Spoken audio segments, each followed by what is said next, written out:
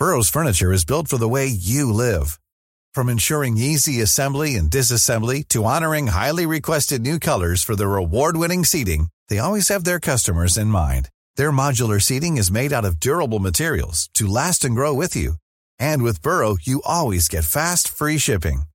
Get up to 60% off during Burrow's Memorial Day sale at burrow.com/ACAST. That's burrow.com/ACAST.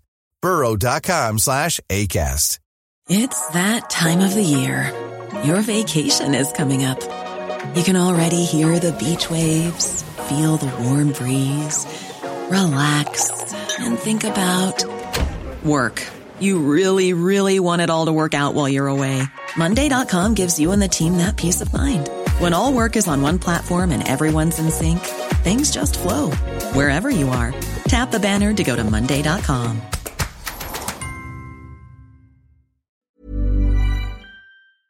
We live in a time of mistrust. And what's that costing us? That's the subject of today's How Do We Fix It?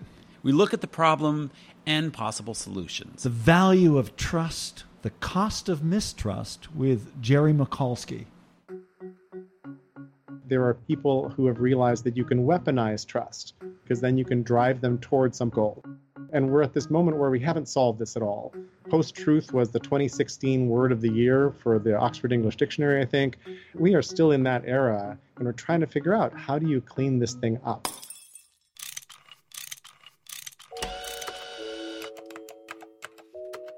Our show is about fixes. Yeah, how to make the world a better place. How do we fix it? How do we fix it?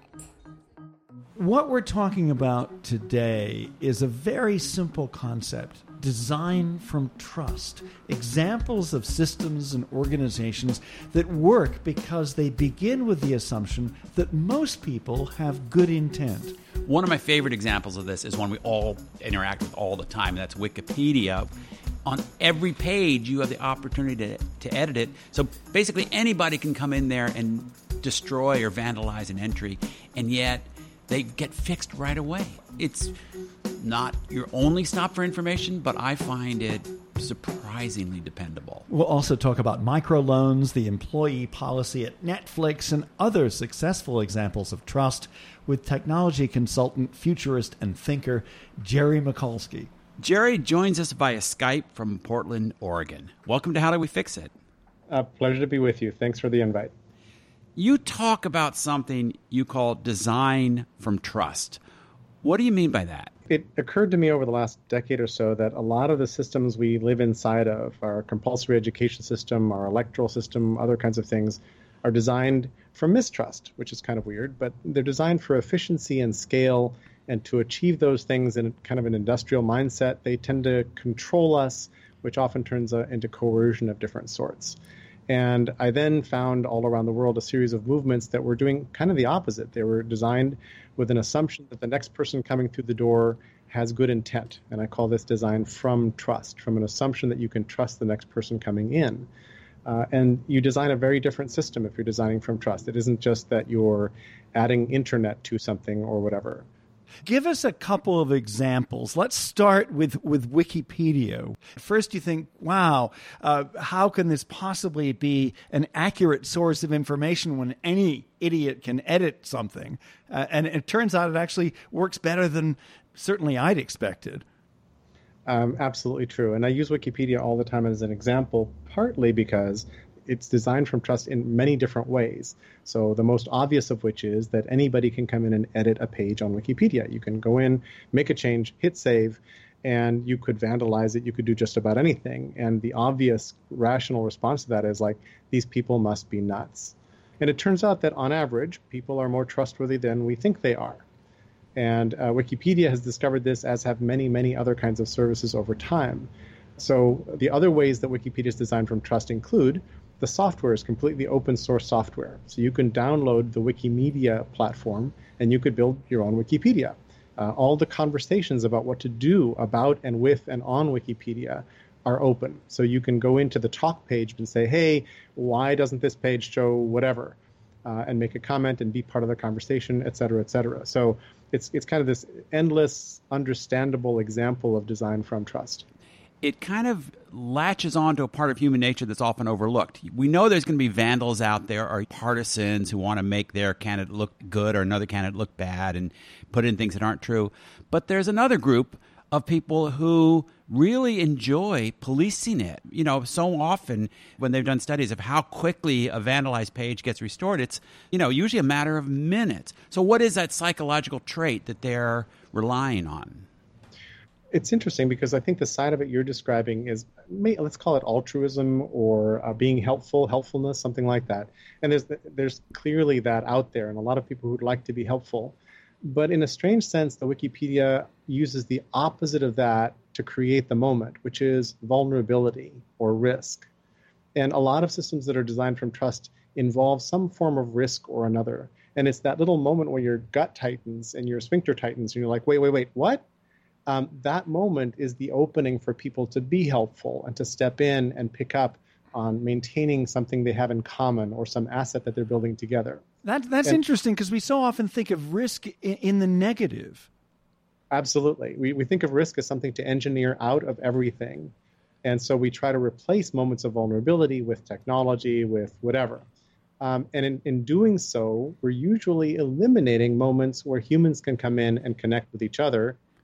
I was an employee at a large media company for a couple of decades, even more, and was always struck by just how rigid all the employment practices were, the number of days off you were allowed, the health days off. And you cite the example of Netflix, which has a very different kind of policy. How does that work? Well, Netflix decided that all these manuals basically are just examples of how we don't trust people. And when you create bureaucracies and you then try to enforce bureaucracies, there's kind of the practical overhead of maintaining that system, which is a pain in the butt. But then there's this loss of willingness and capacity of people to jump in and feel like they're being trusted. So there's this loss of willingness to participate. You're sort of now driven to go do things. What is the Netflix policy on days off and vacation time? So Netflix isn't counting days off and vacation time. Their policy is do what's in the best interest of the company, by which they mean figure out how to balance what needs to get done with your need for time off or sick time or whatever. I was talking about this actually over the weekend with two people I know who both work for major consulting companies, and they were talking about some of the research on these open-ended vacation policies, for example, and they both said that from what they've seen, people sometimes take less vacation. People are actually pretty conservative. Have you found that? I think this is just a failure to communicate or a failure to balance work and life or a series of other things. I think this can be solved conversationally rather than by mandating. One great example of an organization that is built on trust that's had a remarkable social impact on the lives of many people is AA, Alcoholics Anonymous. Right? Yep.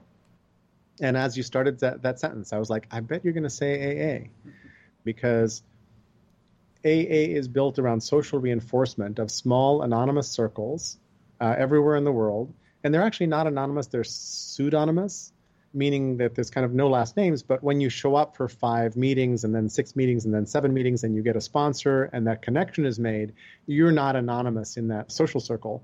You're participating in a community that is helping you recover, and that should you begin to have thoughts of straying will help you come back.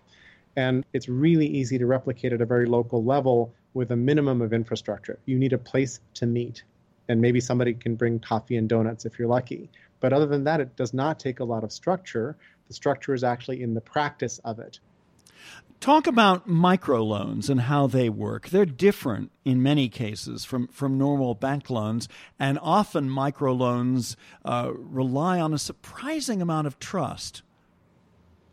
Microloans are, in some sense, technically speaking, loans to people who don't qualify for normal loans. They have no collateral. There's nothing they can leave behind in case their loan goes belly up. And so these people are often known as the unbanked, or maybe the unbankable. And the original microloans were given to groups of women.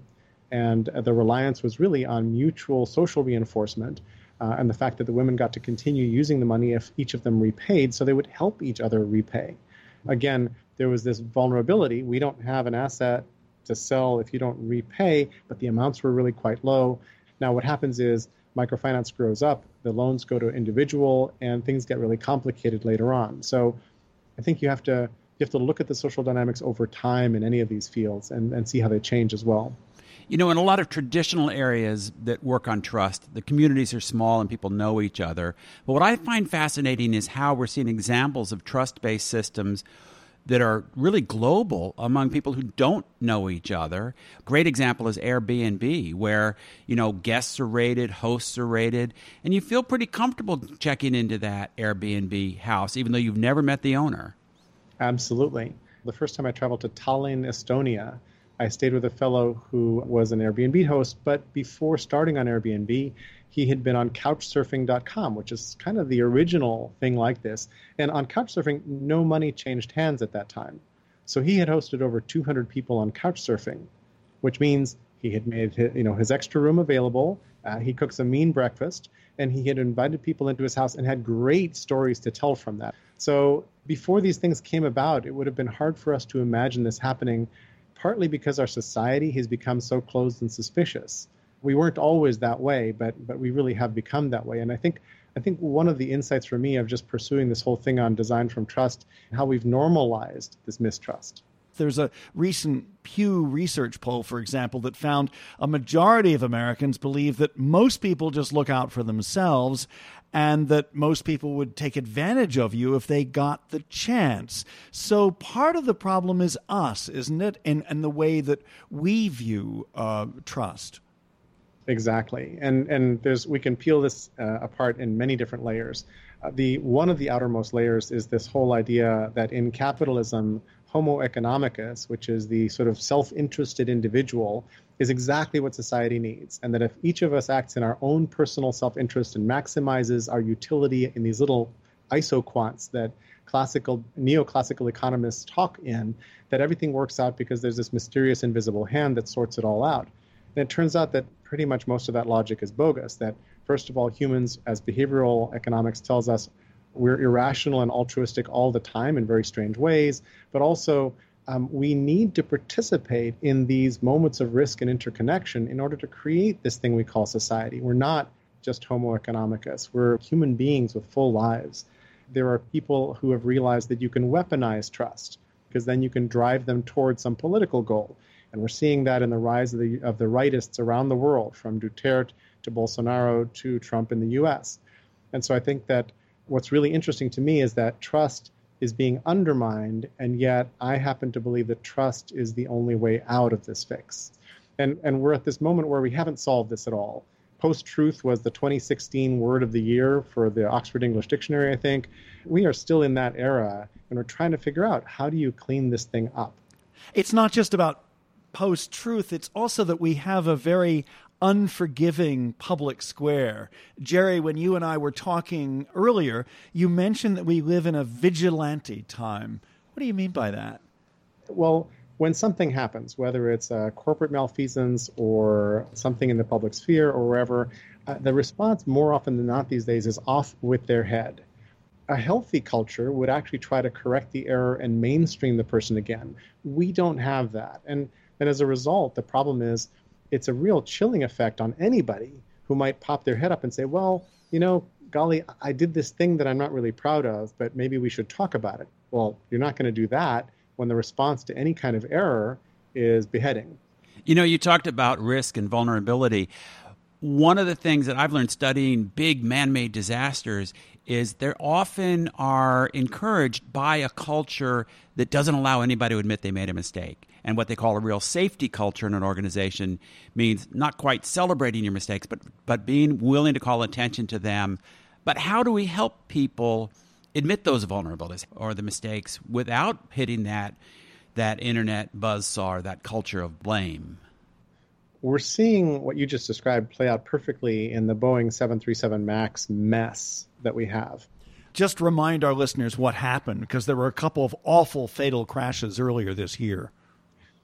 So the Boeing 737 is an old airplane, and in order to minimize the cost to airlines, Boeing kept stretching it and adding bigger engines and doing different things to the 737, because if it's still roughly the same plane, you don't need a whole new program.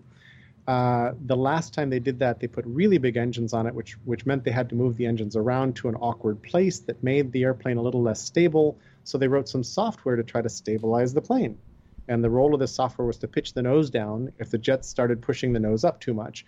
And then they kind of lost track of what happened. And there's 15 other stupid things that Boeing did in the middle. This isn't just like one little thing that happened, but for example, safety sensors were an added feature that a lot of airlines didn't buy that would have told them that there was a problem. That's crazy. But bean counters basically won a series of battles at Boeing that ended up creating a highly unstable situation where two airliners, a couple months apart, basically plunged into the ocean and killing everybody on board because the pilots were trying to fight the joystick, which was busy shoving the nose of the airplane down automatically.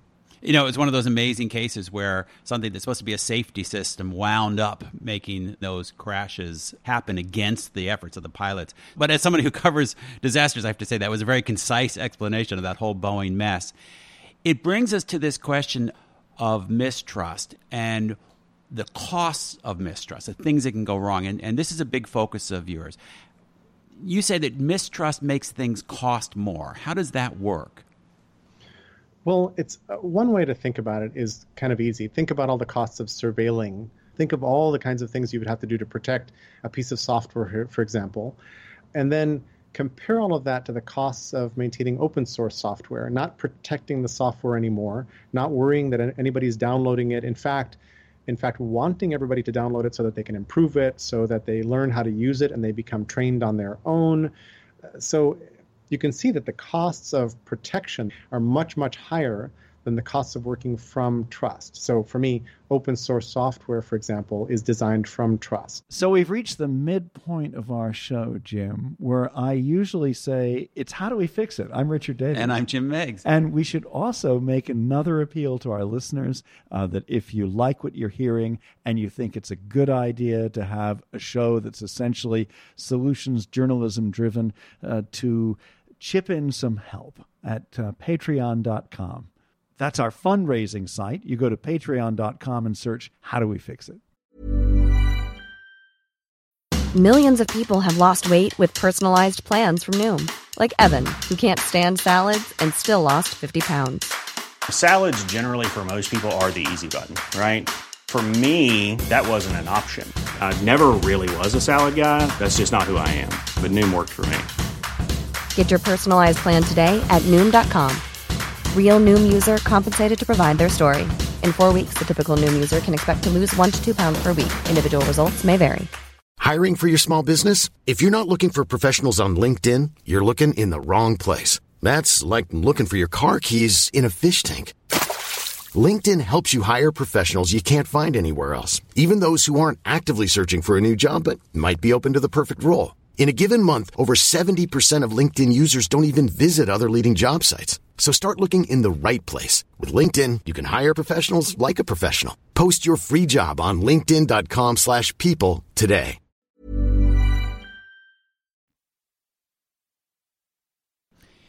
You say that mistrust destroys genius. I love that phrase.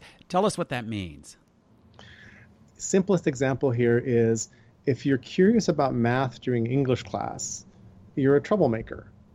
Like, you're supposed to be focused on English, right? But you know, everything is integrated, and you could study a cup of coffee and learn just about anything from it. You could learn chemistry from it, geometry from it, history from it, physics from it. So the structures we've put around school that's designed for mistrust, that separates us into 1-hour sessions on one topic at a time, that separates the disciplines from each other, all of that basically eliminates the genius that is already in the room. We do the same thing with jobs and job postings and job titles and job categories, where if you're an second-level analyst someplace, it is not your job to go talk to somebody in the other department. You have to go through channels. The trade-off for getting everybody to act alike and behave within a system that is rigorously designed to turn everybody out kind of equally, like our compulsory education system, is that it cuts off a lot of the opportunity of the people finding their way to the thing that they're passionate about and going and just doing it. Is there an example of this that's particularly striking in the way that school classes are structured with, for instance, a 45-minute period with a bell ringing at the end of it?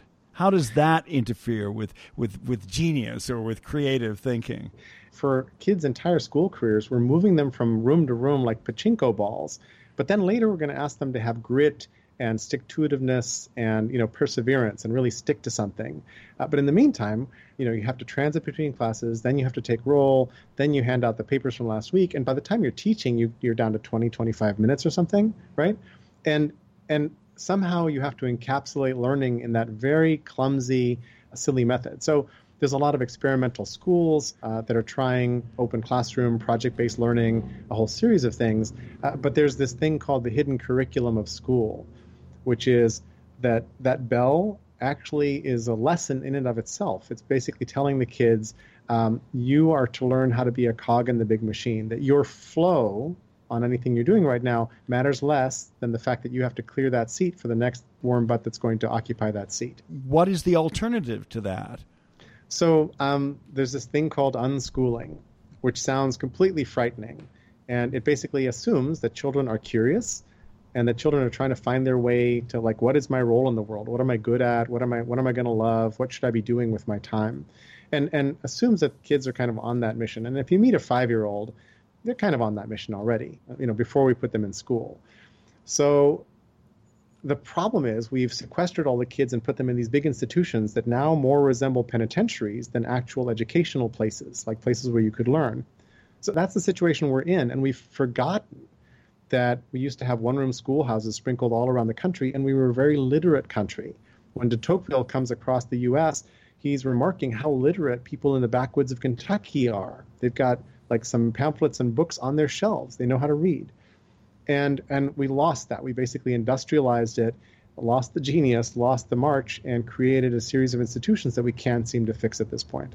For someone who's listening and is a little skeptical about your overall argument, make the case for greater trust in our society and why it's so important for our democracy and for all of us going forward. So I actually think that trust is the way forward through all of these things. We have to figure out how to talk to each other across these political divides. We have to figure out how to talk about facts again, what a fact is. We've become very polarized, and we've ended up talking into these communities of choice that we kind of face inward into. And the story about the other with a capital O is kind of scarier and scarier over time. And I think the bravest and most useful thing we can do is go make friends with the other again. Just try to understand one another and what our reasoning systems are in some sense. And I think that'll be very helpful. I love what you say about exposing ourselves to the other, because I think a lot of mistrust in our society comes from this bubbleification of our social and ideological circles. So I'm going to challenge you on something that isn't necessarily my opinion, but I could imagine a Second Amendment advocate saying the Second Amendment and private gun ownership is exactly a trust-based system where we trust people to use their weapons responsibly and they can make a contribution to making society safer. How would you respond to that argument? Gun ownership and gun control is a really thorny issue in the middle here, partly because there seems to be very little understanding by gun owners and gun carriers in public of the chilling effect their guns in public actually have on everybody else around them. That when I see people carrying a rifle out in public someplace, this does not make my world any calmer or any better. And the weaponization of our environment is one of our problems with the ability to step forward and have trustworthy discourse, even the willingness of some people to show up and try having discourse.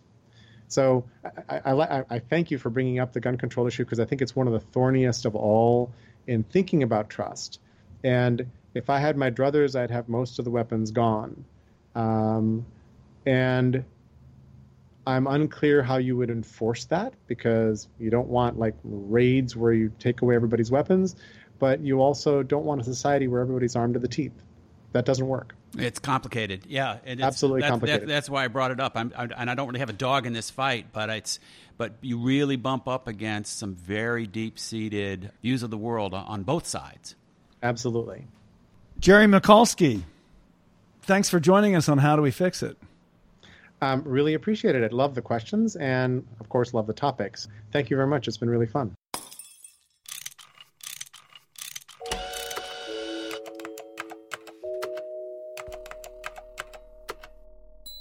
Richard, as so often happens, we've done a show that intersects in interesting ways with so many other episodes that we've done in the past, including going right back to the beginning of How Do We Fix It with Philip K. Howard, who argues that too many of our systems are too rigid, they don't have trust in people, and they bind up bureaucracies, agencies, businesses in all kinds of nitpicky rules where no one's trusted enough to make decisions on their own. And the examples he gives is that the average length of laws right now is way longer than it used to be. That once upon a time, 50, 100 years ago, a law was written with maybe 2 or 3 pages and general guidelines. And now it's like every single possibility is laid out, and you have some legislation that runs 1,200, 1,300 pages, which is absurd. But it's a form of micromanagement. We see it all around us.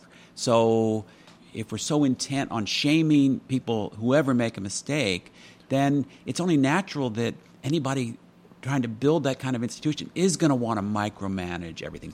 You know, you see how we get into this. It's not easy to fix. So what do you think about the argument that people might have listening to Jerry Michalski, that he's kind of Pollyanna-ish, that he assumes that everybody's good or has good intent, and we just need to design things from trust? Well, I actually think there is a little trace of that, especially in the education argument. And I actually know one of the people who's a big leader of this unschooling movement raised his kids in Vermont, largely letting them run around in the woods instead of go to school. So it's a fascinating movement. But I'm also married to a teacher, and I defy you to find a 13-year-old who isn't somebody like Jerry or somebody, like Mark Zuckerberg, who is going to sit down and start studying algebra for fun. There's certain things that are just hard to learn. They took centuries to develop, bodies of knowledge. And sure, young people could pursue a line of inquiry and learn all kinds of wonderful things. But are they going to then step back and say, oh, but for the next step, I need to learn calculus, then spend 2 years learning calculus? I'm just not sure that's going to happen. But I do think in the way that we frame so many debates, from immigration to education to the issue of children's play, too much is conceived around the idea of fear and, oh my goodness, what could happen if, rather than allowing creativity and imagination and curiosity. And risk. Jerry said something very smart. You have to allow for some risk. If you try to make a system totally safe, sometimes you actually make it more dangerous. So if we allow kids freedom, once in a while a kid is going to fall. That might happen. But the risk of trying to control everything to try to prevent that actually creates other even bigger problems. It's How Do We Fix It? I'm Richard Davies. And I'm Jim Meigs. And that's our show, produced by Miranda Schaefer. We're a production of Davies Content. DaviesContent.com is our website. It's the Welsh spelling of Davies, Davies, content. And we make podcasts for companies and nonprofits. Check out what we may be able to do for you.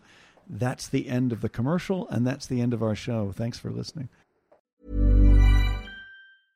A lot can happen in the next 3 years. Like a chatbot may be your new best friend. But what won't change? Needing health insurance. United Healthcare Tri-Term Medical Plans are available for these changing times. Underwritten by Golden Rule Insurance Company, they offer budget-friendly, flexible coverage for people who are in between jobs or missed open enrollment. The plans last nearly 3 years in some states, with access to a nationwide network of doctors and hospitals. So for whatever tomorrow brings, United Healthcare Tri-Term Medical Plans may be for you. Learn more at uh1.com. Planning for your next trip? Elevate your travel style with Quince. Quince has all the jet-setting essentials you'll want for your next getaway, like European linen, premium luggage options, buttery soft Italian leather bags, and so much more. And it's all priced at 50 to 80% less than similar brands. Plus, Quince only works with factories that use safe and ethical manufacturing practices. Pack your bags with high-quality essentials you'll be wearing for vacations to come with Quince. Go to quince.com/trip for free shipping and 365-day returns.